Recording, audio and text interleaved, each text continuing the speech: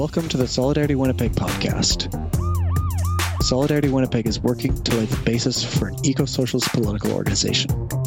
By that, we mean we are a small group of like-minded people who work in a coordinated way in community groups, in unions, and on campuses to build grassroots power, to educate people, to be effective eco-socialist organizers, and to build support for the long-term goal of breaking with capitalism and starting a transition to eco-socialism.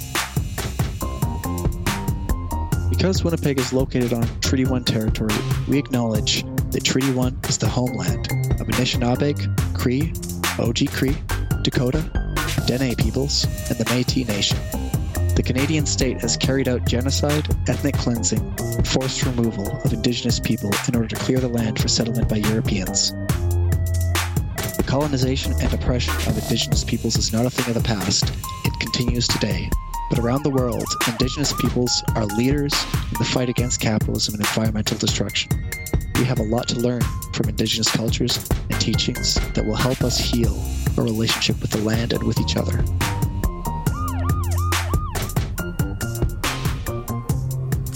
We would like to give a quick shout out to Midnight Sun magazine. Midnight Sun has been publishing thoughtful, stylish analysis of left politics in the Canadian state and beyond for a full year now, and they're fundraising to keep compensating comrades for in-depth writing and editing work. Look them up on Patreon, that's Midnight Sun magazine, and consider becoming a supporter.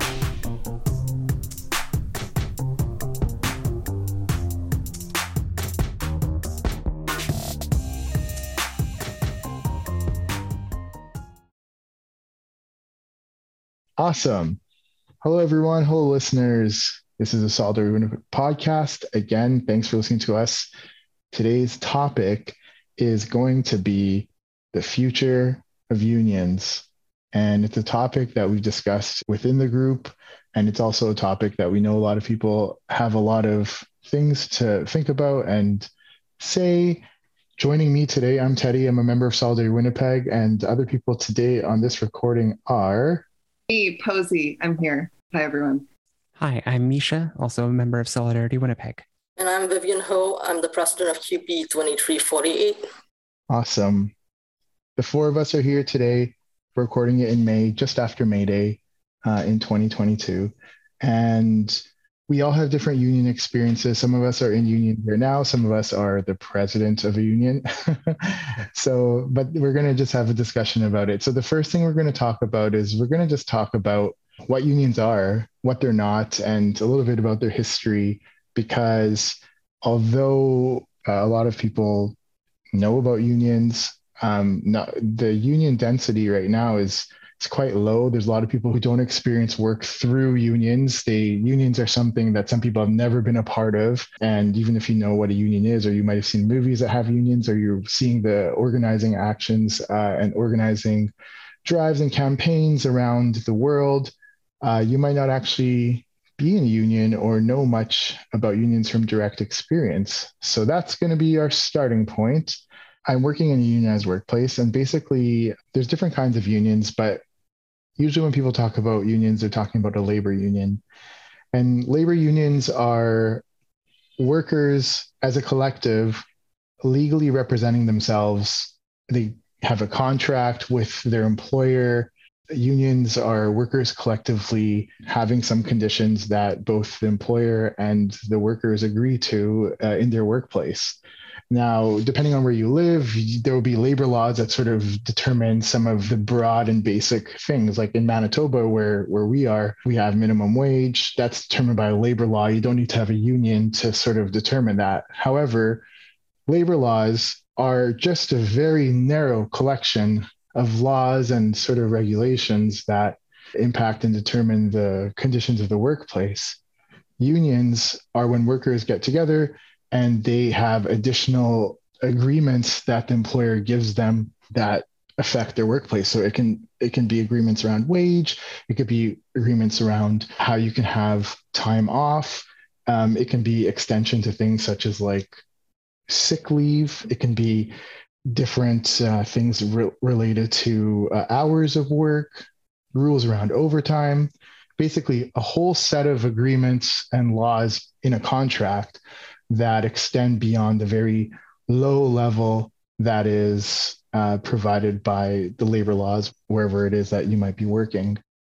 One important thing to note about unions, especially for thinking about them from a socialist perspective, is that unions are contradictory spaces. They are kind of places where there's a lot of possibility to build solidarity with other workers, to organize together and develop a political consciousness as workers, which obviously is really great. But also unions are brokering the conditions of the workers' exploitation under the capitalist system. They're not necessarily abolishing the conditions of exploitation themselves. They are thus kind of still within capitalism and not inherently revolutionary. And so there's sometimes a perspective that unions are all very left-wing and political. And sometimes can really not be the case. Sometimes the union can be very bureaucratic and very conservative, even in a lot of important ways. And I think it always pretty much better to be in a unionized workplace than a not unionized workplace. But what a union can look like can be very different. When I first joined the union, I had no idea what the union was. We just saw inequality at work. Like a bunch of friends and I was working in a workplace, and we noticed that everybody's wages in similar jobs were different. And to bring equity in, we thought of like a different solution. And one of the solutions we thought like a sure way to guarantee like equal wage was to bring the union in. It took us about a year for the union drive and another year for to ratify our collective agreement and through bargaining. I similarly, I knew what unions were, but first time I was, worked a unionized job, I felt so distant from everything about it. And I didn't really know what was going on. And I didn't become involved in my union until later. You pay your dues, and depending on what the job is, especially if it's a public sector union that has been around for a long time. And I don't know, that it seems like just a regular daily condition of your work. The thing I was going to add was about democracy in unions, about how at their best, unions can be very democratic spaces, but that's not always necessarily the case. I think union over the years has changed. The union we're now familiar with are now what we consider business unionism. We are more like an administrator than in the past, where we have direct action. Because of the collective agreement, we are not allowed direct action anymore. The collective agreement has pretty much handcuffed us. A lot of us describe it as a golden handcuff. Although they provide us with certain benefits, there's very little direct action that we can do during the life of a collective agreement. The history of unions is that workplaces and bosses weren't keen on workers coming together to fight back against their conditions of exploitation, because of course, as we know in a capitalist system, the greater a boss can exploit a worker or a group of workers, the more profit they can make. So there's a direct clash between the interests of workers together and a boss. And so workers are very weak going against bosses one-on-one.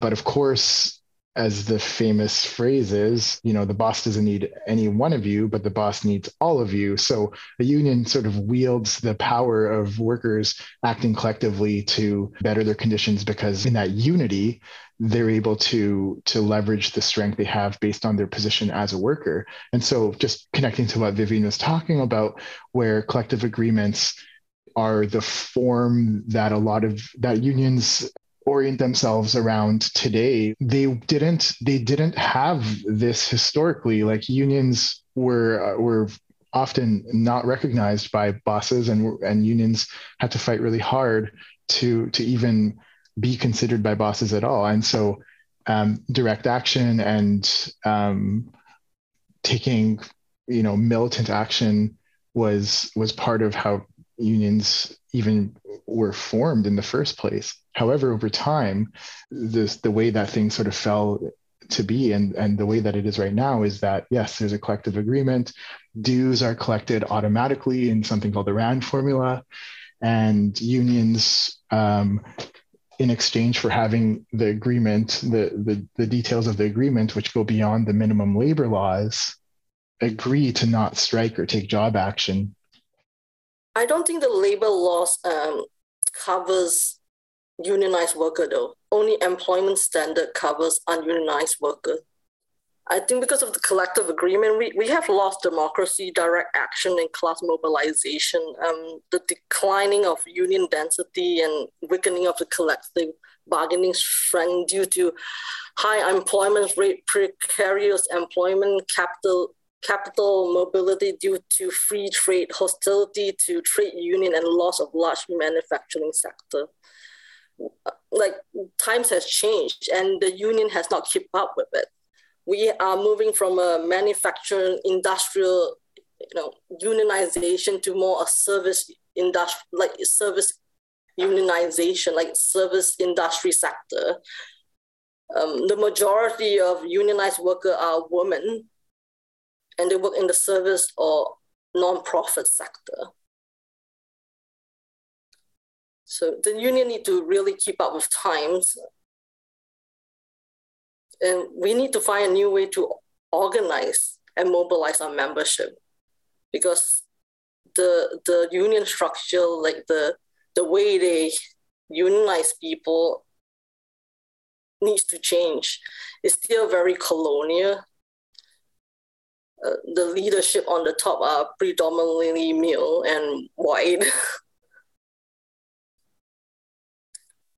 Unless we can change, the union density will keep on dropping. Even with the limitations of unions, oftentimes, I can't really think of an example where workplace conditions would be worse with having a union than not. I think most of the time, like, unions usually have better pay, better benefits, these kinds of things for workers. However, if you see what unions are getting in collective agreements and stuff like that, it's most of the time it's not that great. The gap between the way that unions, they used to call it a union premium, like the premium of being a union job, and that sort of like the benefits of that are declining. Like, people in general, whether you're a unionized job or not, the quality of life, at least in this part of the world, is really declining. While capitalism and capitalists are taking in huge amounts of money. So the need for unions to be able to keep up and to change with the times is important for expanding union density and things like that, of course. And then also, even within the membership who already are in unions, to be able to actually get the gains. That is the whole point of having a union, to improve your quality of life.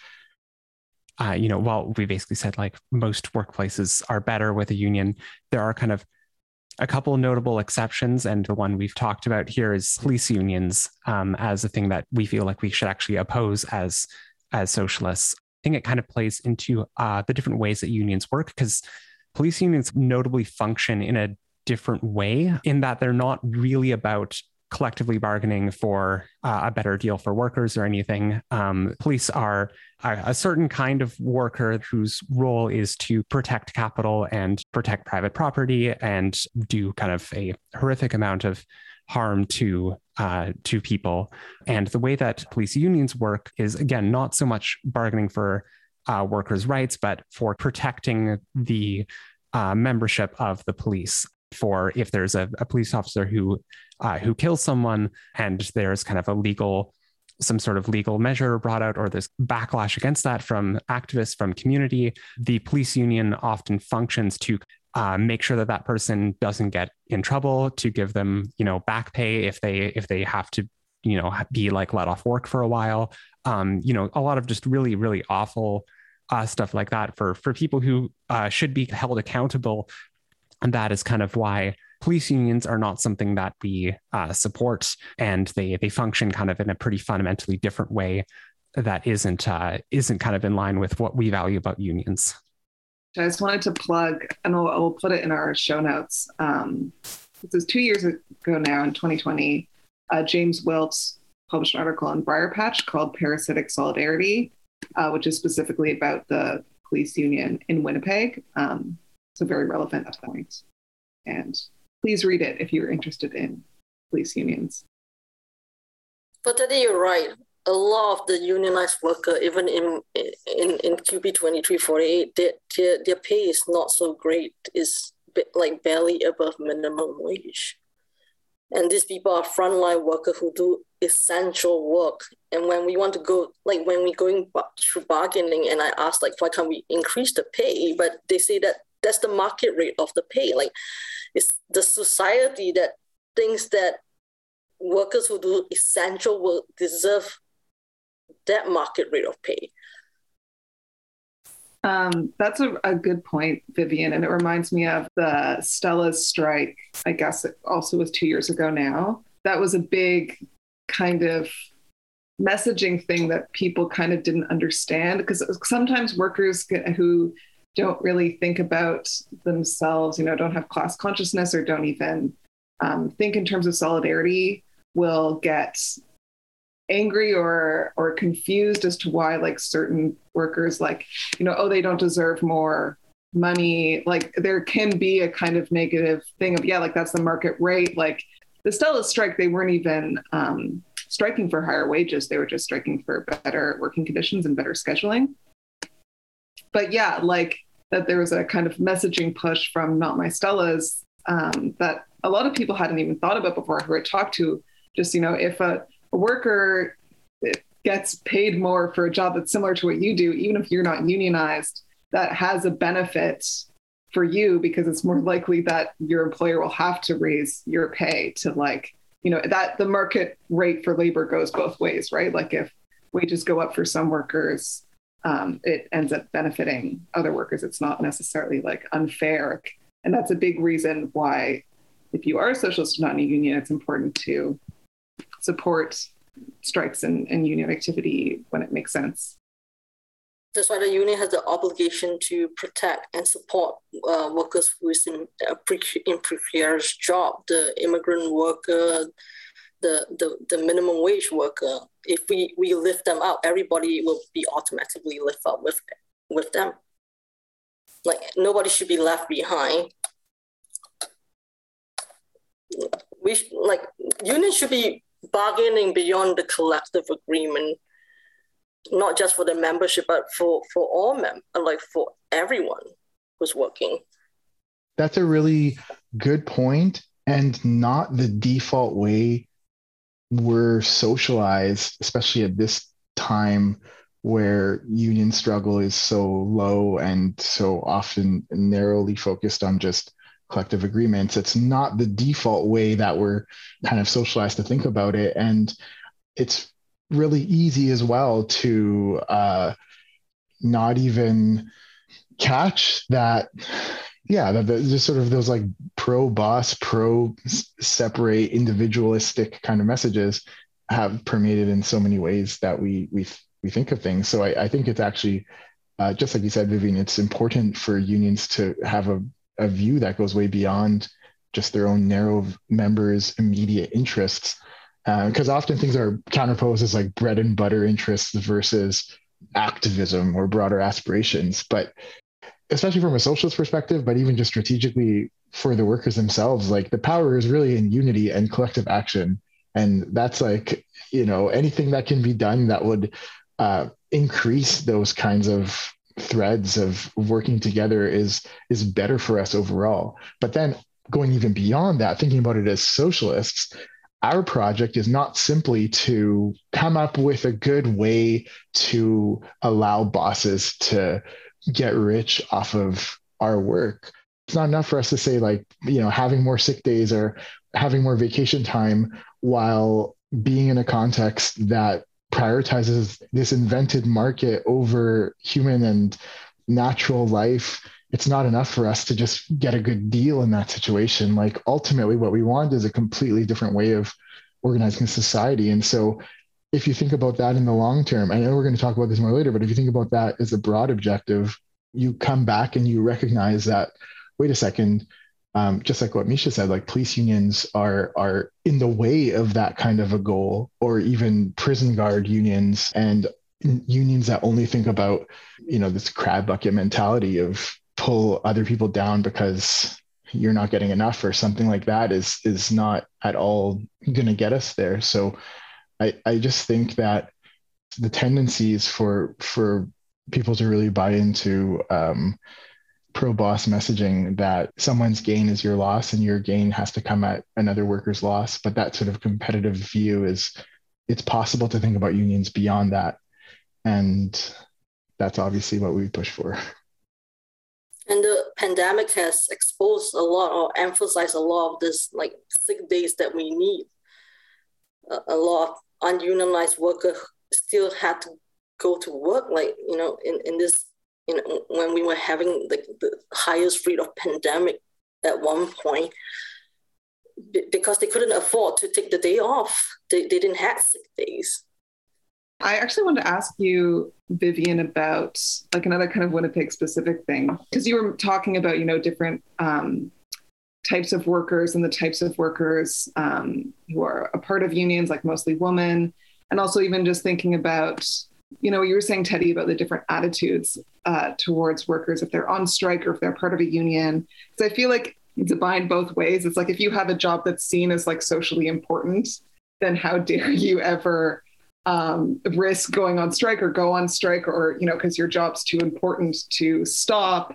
I'm thinking about the recent, I don't know if it was a strike or a lockout, but with the railway workers, Capital is all up in arms and the government has to step in because these people's, the work can't be stopped as too important, but, you can't think you could then treat the workers better if their jobs are important. And similarly, that happens with teachers. And the question I wanted to ask you, Vivian, was about this Welcome Place lockout that I guess happened last year, because I feel like that was kind of similar to the guilting of workers. We weren't asking, they already cut my membership wages and we already agreed to it because they proved that they didn't have enough funds. We're just trying to protect whatever benefits that's left, like maternity leave, and just to carry over the vacation from one year to the other, because none of them are from here, actually. They want to go home and it costs a lot of money for them to go home. So we were just trying to protect whatever we can. We're not asking them for even more money or anything like that. And the collective agreement was for 1 year only. And this year we're back to square one, and there's a possibility of the same thing happening again. And that's what I worry about. Like funding, like there's a lot of funding cut from the federal government, not just at that workplace, but at different workplace under 234 as well. Like what happened at Stella was disgusting. Like it was beyond the collective agreement of what UFCW could do for them. They close shop and then they move away. Like this happened a lot in the States too, with Walmart and different like McDonald's or fast food joints, where they can just shut down and close, move to somewhere else, and there's nothing the collective agreement can do.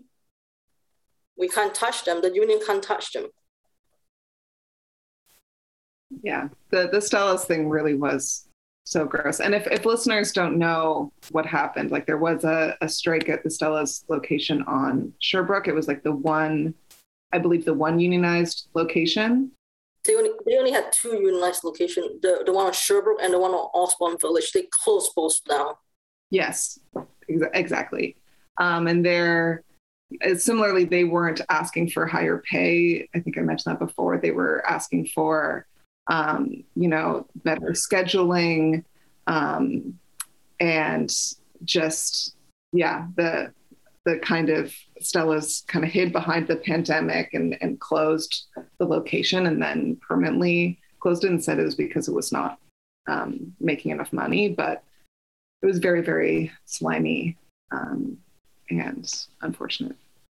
And many of the other Stellas are still operating right now that's not unionized. I think we won't get in any trouble if we just have the message, steal from Stella's. Just steal from, you heard it here first. Yeah, tip high and steal if you must go. We've talked a little bit about strikes. It might be good to just kind of 101 lay out what that is. A strike is kind of when all the workers at a workplace walk off the job so that the employers are not making profit. This also means that the workers are not making wages. So often they need support if they're going to go on strike. It's a really hard thing to do, but it's a really powerful tool and weapon, if you want to use that kind of language, to be able to make employers accept a better agreement or to kind of win different demands that the workers are making. One idea that you see this kind of come up trending on Twitter every now and then, or kind of seems to be coming into the kind of collective consciousness a little bit more, is the idea of a general strike, which is basically when all the workers across all of the workplaces go out on strike and nobody is working anymore. And with that, you can really change society in some pretty bigger ways, because then the entire economy isn't working, not just a small part of it. Well, it's kind of cool that this idea has kind of been getting more traction online. Different people are talking about it, realizing that that's a possibility, especially as people see like the pandemic response has been so bad. Capitalism is obviously really terrible and getting worse. This kind of seems like a way that everyday people can kind of make some sort of change in the world that they see around them as being really negative in a lot of ways. But one kind of, I guess, thing that to keep in mind is that there's often not a lot of context given for how something like a general strike happens, or even just how a strike happens. A lot of people aren't unionized to begin with. A lot of people don't have experience for what a strike is or how to support workers who are out on strike.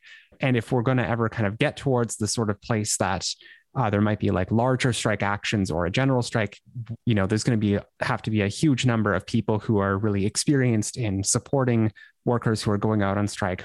And this isn't kind of going to, you can't kind of just set a date and declare that that's going to happen. That's something that we're a pretty long ways away from. So I think that's a good context for people to have. But also, if that's a thing you've kind of seen online, something you've maybe read about the Winnipeg 1919 strike and kind of looked at some of the history of that and been inspired by it, as many of us have, one way to start putting some of that into action is to either, if you are unionized, get involved in your union, or if you're not unionized, maybe see if there's some sort of support effort you can get involved in for striking workers. Maybe you can come out there on the picket line and with them and ask them if there's different things they need, see if there's different kinds of ways you can support strike actions and different unionization drives. And if you can, don't ever cross the picket line. So to be able to strike legally, your collective agreement has to expire for you to strike legally. The same way you can go on strike, your employers can lock you out. So this is like mostly during bargaining, where we want to exert more power, or the employer wants to show us that they have more power, so they lock us out. I have a question to throw to the group, connecting to what you just said, Misha. And I feel like responding to the online calls and sometimes even posters and other places of a general strike, and the way you laid that out is so important, because the impulse is great. The mechanics and thinking about it in more details, if we really want that as any kind of a goal, we owe it to think about it, and we owe it to ourselves to think about it. And there's a lot in the line, and it's not, I just really appreciate that inquiry. And I was wondering, I could see there being a kind of a concern, I suppose. Maybe a listener will be thinking about this and saying, okay, well, you say a general strike it can't just happen by calling it or whatever, but are you like against a general strike, or, so what? We have to just let the idea of a general strike go, or it's not happening fast enough, or these kinds of things. And I know that there's like a way for that to be very, very sort of, not even worth engaging with. So I'm not talking about that kind of a reaction, but I am thinking about, for example, the balancing act between being serious about building worker power and also not trying to diffuse impulse and potential for combative, confident action, and then sort of trying to figure out how to do that all in the real world. And so I just like, I'm not saying there's a one size fits all answer, but I'm just wondering, what do people think about that tension, or do they see that as a tension, or does anyone have any thoughts on that? It's been on my mind, especially in this latest round of bargaining at my workplace. Actually, the general strike, if you read through the history book, it didn't have immediate gains after that, though. The workers were pushed back for, like, unions were on the decline. There was a lot of horrible things that happened to the union right after the general strike. It's only years after the general strike that people thought like the idea of like a bunch of people coming collectively and trying to make gains. Like, the idea is great, but I'm just afraid history might repeat itself and we might see a pushback of 50 years. Yeah, I kind of agree with you, Vivian, of like, it is really easy to look back at the Winnipeg general strike with rose-colored glasses and not to say it was a failure, but like, yeah, there were like horrible consequences, especially just like for the individuals involved, like the amount of people who were deported, and just like, there are so many risks to striking illegally, and even just like striking legally, like, is so stressful for workers. And like, there is so much potential for solidarity and like imagination and transformation, and like, that there's so much powerful, and like, unions should strike more. I'm not saying that like we shouldn't strike. Like, we were talking earlier about the unionization drive, Amazon, like the JFK 8 successfully unionized recently, and that was an amazing win. But just today, which is May 2nd, the other Staten Island Amazon warehouse voted against unionizing. So sometimes it can be like frustrating or hard to understand why like it doesn't just happen. But yeah, it's good to think about like how there are really real consequences for workers who are brave and do wildcat strikes, or just even participate in regular strikes. Okay, back to what you were saying, Misha, about the like, just posting like online of like, here's the date, like, let's just do a general strike, let's just do it. In some ways, I feel like that's a good instinct, because I feel like people like, that's where they kind of go, or where they think when they're like, oh, electoralism isn't working. Of all the issues of capitalism in the world we live now, of like climate justice, migrant justice, racism, like all of these issues, we're seeing how difficult it is to create any change electorally. And I guess I was wanting to segue like how unions can, we were talking about a union representing just the workers and their interests, but how some unions are able to have like a broader vision of like improving the world for all workers. If anyone has thoughts about, maybe leading us into the next topic about like, in a positive way, what role unions can play to like change the world. I think the key for future Canadian labor movement is to look for alternate solutions that support workers' collective class interests. We need to diversify and change the way we organize. That's outside and beyond the collective agreement, that might help us expand union density and mobilize members. Like right now, I'm having issues mobilizing people. People don't see themselves as part of the union anymore.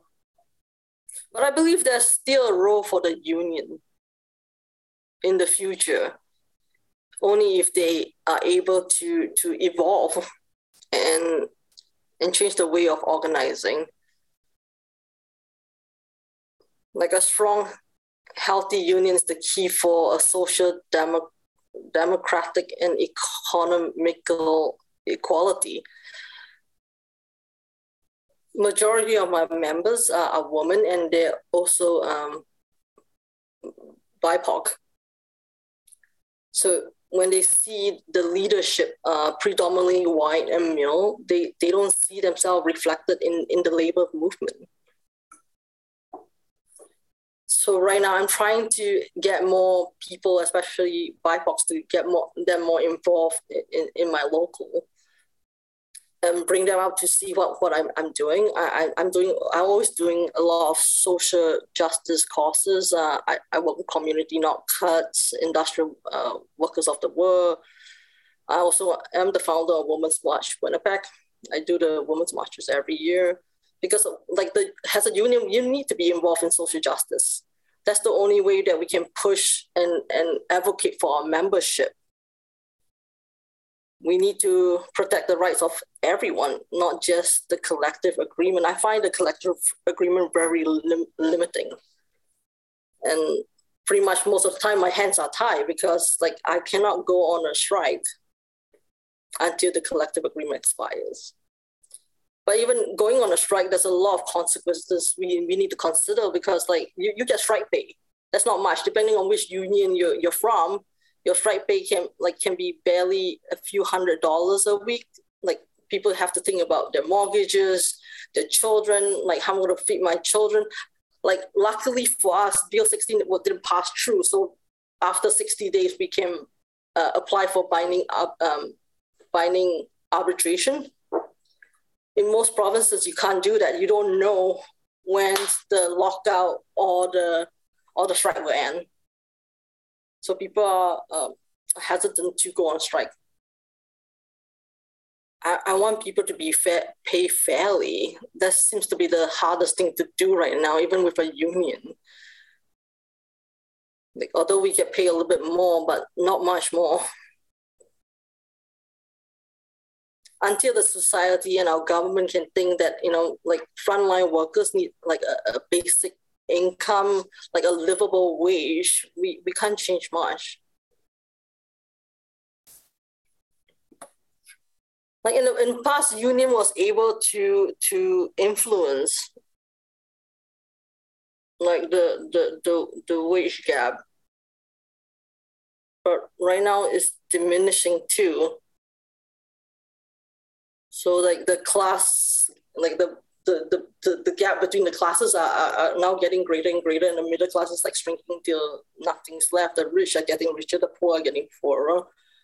I'm honestly worried for my members' future because their wage is not increasing fast enough, even with a union, fast enough to match the livable wage right now, especially in a post-COVID condition. But right now, COVID, at this point, we don't even know, are we past it or not yet? There's so many strains, and I'm worried. The future is not good unless we learn to diversify and evolve. The way that I think that union can move towards is towards a more open union concept that anybody can join a union if they want to, and then pay a membership fee. Because if that was to happen and a Stella member wanted to join, somebody who's in the service industry wanted to join a union, they can, and they will have a protection, and the employers couldn't simply say, I'm going to close down this place and move somewhere else, because that their unionization will move with them, no matter which job they goes to. I just had a quick question, and we can maybe edit this out if it's not that, but I am curious because you mentioned, Vivian, the binding arbitration law in Manitoba with strikes that doesn't exist in other provinces, and whatever happened with Bill 16? It got voted down by the NDP with the help of NDP. Okay, good. Thank God. They choose 5, and that was one of the bill they choose, and I pretty much backed them to choose me, please. Yeah, because I just wanted to say that even though that is, and not to continue the how hard things are for workers, but that is something that we do have in Manitoba, but was under threat by Bill 16, even if that bill got shot down, like that is something on the conservative agenda, is like making like changing labor relations in Manitoba to make it harder for workers and for unions. For the last 30 years, there's been a lot of erosion with labor laws that protect workers' rights. And that's also the reason of the union density decreasing. We are falling, like, it's not as pronounced here in Canada than in the States, where the unionization just went down the hill. But we are following the trend too, but slowly, that most people don't even realize it. You know, sometimes I feel like I'm a frog and somebody turned on the heat on me and I'm slowly boiling and I don't realize it. I automatically think about the way that big companies like Amazon and stuff, they use that tactic exactly. Like if there's going to be, or any employer that has the size to be able to play that card, they'll just take advantage of their size. And if there seems to be headway where workers are building some power and minimizing or reducing a bit of the exploitation that's happening, they'll shut down, they'll just regroup. And this is exactly like a tactic that they use to undermine the ability for unions and for workers to make a difference there. And of course, like in response to that, workers have historically tried to form larger unions or coordinate between different places. Or, you know, you saw a lot of this with the auto industry and how, you know, they took advantage of the different ways that different supply chains worked through different non-localized chains of the whole manufacturing industry, and then would interfere with that. But of course, in response to that, employers moved plants and factories to different places with worse labor laws and had other ways to get around it. So it's definitely a challenge. And with any of these kind of battles for power in that kind of a way, there are real consequences to losing. And there's a real need to sort of figure out how to deal with that, because we saw it with Stella's, we see it with all kinds of workplaces. I could imagine a sort of response to it that I think is promising, but not easy, is when it comes to the question of strategy, it just, to me, that points out that the strategy of trying to treat a workplace as a localized thing where you can sort of use pressure just by ignoring the way that those are all connected is not a good strategy. You need to have a strategy that will somehow, you know, accurately take in the scope of what you're fighting against.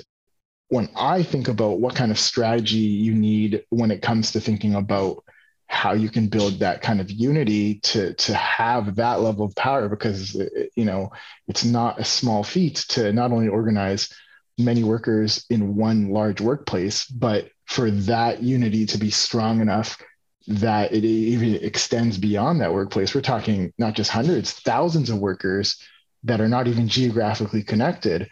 And when you think about that, there's really no way for that kind of organizing to happen without a kind of strategy that is very attentive to the necessity that ultimately, like, it's got to be membership and, you know, a rank and file type of organizing that will ever have the chance of handling that. Because, like it has been mentioned, like, labor laws get eroded. So if you rely on those kinds of things to be your source of power, sure, maybe in Manitoba, Bill 16 didn't make it, but that doesn't mean that's the end of that. And in my workplace at the University of Manitoba, for example, the Public Service Sustainability Act didn't even pass, right? So it's still being implemented in spite of it not even passing as a law. So it's clear that, like, thinking about the law is a very limited approach. And in fact, it's actually having, like, worker power that will make the laws strong enough to do anything. I think a couple of years back, there was a teacher in California, like, they were not actually allowed to go on strike, but they still did. And they managed to get the community to support them. And they make some gains over there. Los Angeles teachers strike. That's what Teddy said in the chat. I think that is what it was. But that is, like, a good point, Vivian, about, like we've said a lot, you know, if you're a socialist and you're not in a union, or you, like, well, if you are in a union, like, maybe hopefully this will, like, inspire you to get involved. But if you're not, like, that doesn't mean you can't support. Like, community support is like really necessary, especially in wildcat strikes, for them to be successful. And like fighting against, especially like, you know, media will like, you know, often take the side of the employer and present strikers and workers in a negative light. I wanted to kind of add some suggestions for reading and in thinking about like strategy and what is the role of like socialists organizing in unions as a political strategy. For a reading group last night, we read this great article, and it's about the American context, but we still found it quite interesting, by Kim Moody in Spectre. That was about a socialist and class struggle in 2022 and kind of the conditions for worker action in the States. Like, the conditions are a bit different in Canada, but it was still interesting. And I think it helps kind of contextualize if you're looking at what's happening in the States with John Deere or Amazon or Starbucks, if you want to kind of make sense of that.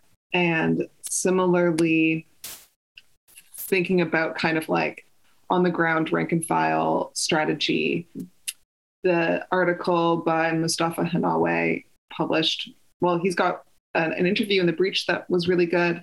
And also this article he wrote for Midnight Sun, Fighting Amazon's New Fordism, is really great. And there's some like really specific stuff about what makes organizing in Amazon's difficult, but also some ways in which like there is potential there. And there's also some stuff in that article about like specific, you know, demographics of the workers and having like cultural based demands for Somali workers and in Minneapolis and things like that. So really recommend that article as well. We'll put those on the show notes. Does anything come to mind from people's experiences of what kind of things have you noticed people's minds change about, or any kind of way that you've seen people sort of come in with one perspective about unions and the importance of unions or workplace organizing and these kinds of things, and you've seen that they've sort of had a change of view, a breakthrough, big, small, anything, because we know there's tons of barriers, and we also know we need to connect with people and convince people of ways of seeing things that make sense to them, even if they don't already see it that way in that moment. The hardest people to reach are the people who don't think like you and me, like the audience that we need to convince are probably not even listening to your podcast. Like, I would go, like, within my local, I normally go to different workplaces. I try to talk to them. I try to educate them what their rights are. Sometimes they tell me, like, what's the good of the union? They're just taking my dues. So I'm like, you know, you're enjoying all these benefits and all this holiday and all this rights. Like, it's because of the union. The union is still very important. Like, if you don't have a union, your employer can just fire you. They don't have to have just cause. They just need to give you notice and tell you you're gone. So the best thing to, like, what the industrial workers of the world like to say, educate, agitate, and mobilize. Because there's a lot of misconception of union nowadays. That's a good point of like people, like, especially if you've been if you're at a job that's like has a like very established union and like, yeah, as you said, has these benefits or things, and this becomes like, you can, especially if you're not involved in the union or don't know that much about unions, you can just think that it's your employer that provides these things, right? You're like, oh, why do we even have a union? We have a nice employer. And it's like, don't even think about the fact that it's like, they wouldn't be nice if it wasn't for the union, right? So like, I think that kind of like misattribution of where like these things come from, like employers are really good at like taking credit for things that they like desperately never wanted to provide once it already exists. And yeah, what you're saying, Teddy, about like talking to other people, I just like always encourage people to complain about their jobs to their coworkers. like even if you're not in a union, or not even complain, but like to just kind of think about your coworkers and people who share these conditions, and like that can go a long way. In just like forming those relationships with your coworkers. And it's like, yeah, like even if you don't have, I'm assuming like most people who are listening to this show, like, you know, have wage jobs, or salary jobs. So like that, you know, recognize your power as a worker, even if you're not unionized, and like, yeah, try to bond with your coworkers. And if you are in a union, yeah, just like talk to your coworkers about your conditions, and you might learn something or find something. Back when I was like, my first job out of high school was a unionized job, and I was not a very politicized person at the time, but a lot of my coworkers, there's a very kind of strong anti-union attitude within the workplace, and a lot of people would kind of try and kind of bond with me by like talking about how much they didn't like it, or they would complain about. I remember like this one person, we were kind of on a break, and like, you know, he pointed to like this City of Winnipeg worker who looked like he was maybe like mowing city property or something, and was like, oh, like this guy probably makes $25 an hour, and look, he's doing nothing. And I was like, I want to make that much money and not have as much pressure. Like, why do we have to kind of assume that we have to take other people down in order to get better conditions for ourselves? And I would try and kind of turn a lot of these things back on these people. Even like, I really didn't know much about left-wing politics or anything at the time, but I kind of got a bit of a sense of like, there seems to be something that I don't like in this kind of attitude, that's kind of really pointing blame or pointing frustration at other workers or at the union itself. And I'm sure there's issues with the union, but like, I had also just come from a very similar job that was not unionized, that paid so much significantly lower, that I was like quite grateful for it. The bosses probably wants us to fight between ourselves. That's how they win. Yeah, okay. I'm gonna add one story, like kind of similar, about like workplace union and coworkers and stuff, and just like the importance of communication. So I don't know if I said in the introduction of this, but like the last union I was a part of was PSAC, as like a teaching assistant and as a research assistant at Queen's University. And like, I think it might have been during my early days of that union or earlier, that they had a pretty big win of getting like, so teachers assistants had like a set pay, like hourly wage, but research assistants didn't. So research assistants could make like huge amounts of money or like minimum wage. Like it was totally just like all over the place. The union like successfully got us a set wage for research assistant, which I actually think was the same as teaching assistant. And some people were mad because it was like meant that they would make less money, but like all in all, it was like very good. But we found out, like a friend of mine and I found out that people in our department, like new master students, were accepting like RA positions that were not called RA positions from profs for way less than the rate. So we're basically scabbing, but they didn't even know, like they didn't even know what, like the profs were just like taking full advantage of the fact that these like are just master students who need money to pay rent and eat, right? To pay them less than the like set wage for research assistants. And I just feel like that situation could have been totally avoided had there just been more like of us talking to each other and like sharing like that information about like how much you make and like how much different, what's expected and what you're entitled to and all those sorts of things. Do you have anything to plug in particular? Anything you want, like any things you're working on now that you would want people to support or know about? I have over 36 collective agreements, so we're bargaining all the time. I'm sure something is going to come out, so I'm just waiting. I'm also working on the Women's March. We're going to have one this month or next month. I've been trying to get one together because of COVID. I couldn't have an in-person march for the longest time. This year, we will be focusing on women and in war-affected countries like Ukraine, Palestine, and Afghanistan. So we're getting speakers from those countries. Like I say, the union has to be involved in social justice and worry about things that's beyond the collective agreement. That's the only way that we can make true gains for everyone.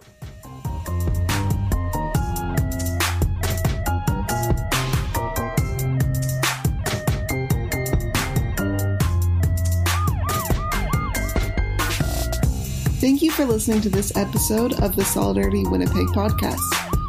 If you'd like to learn more about who we are and what we do, you can check us out on Twitter, Facebook, and Instagram at Solidarity Winnipeg.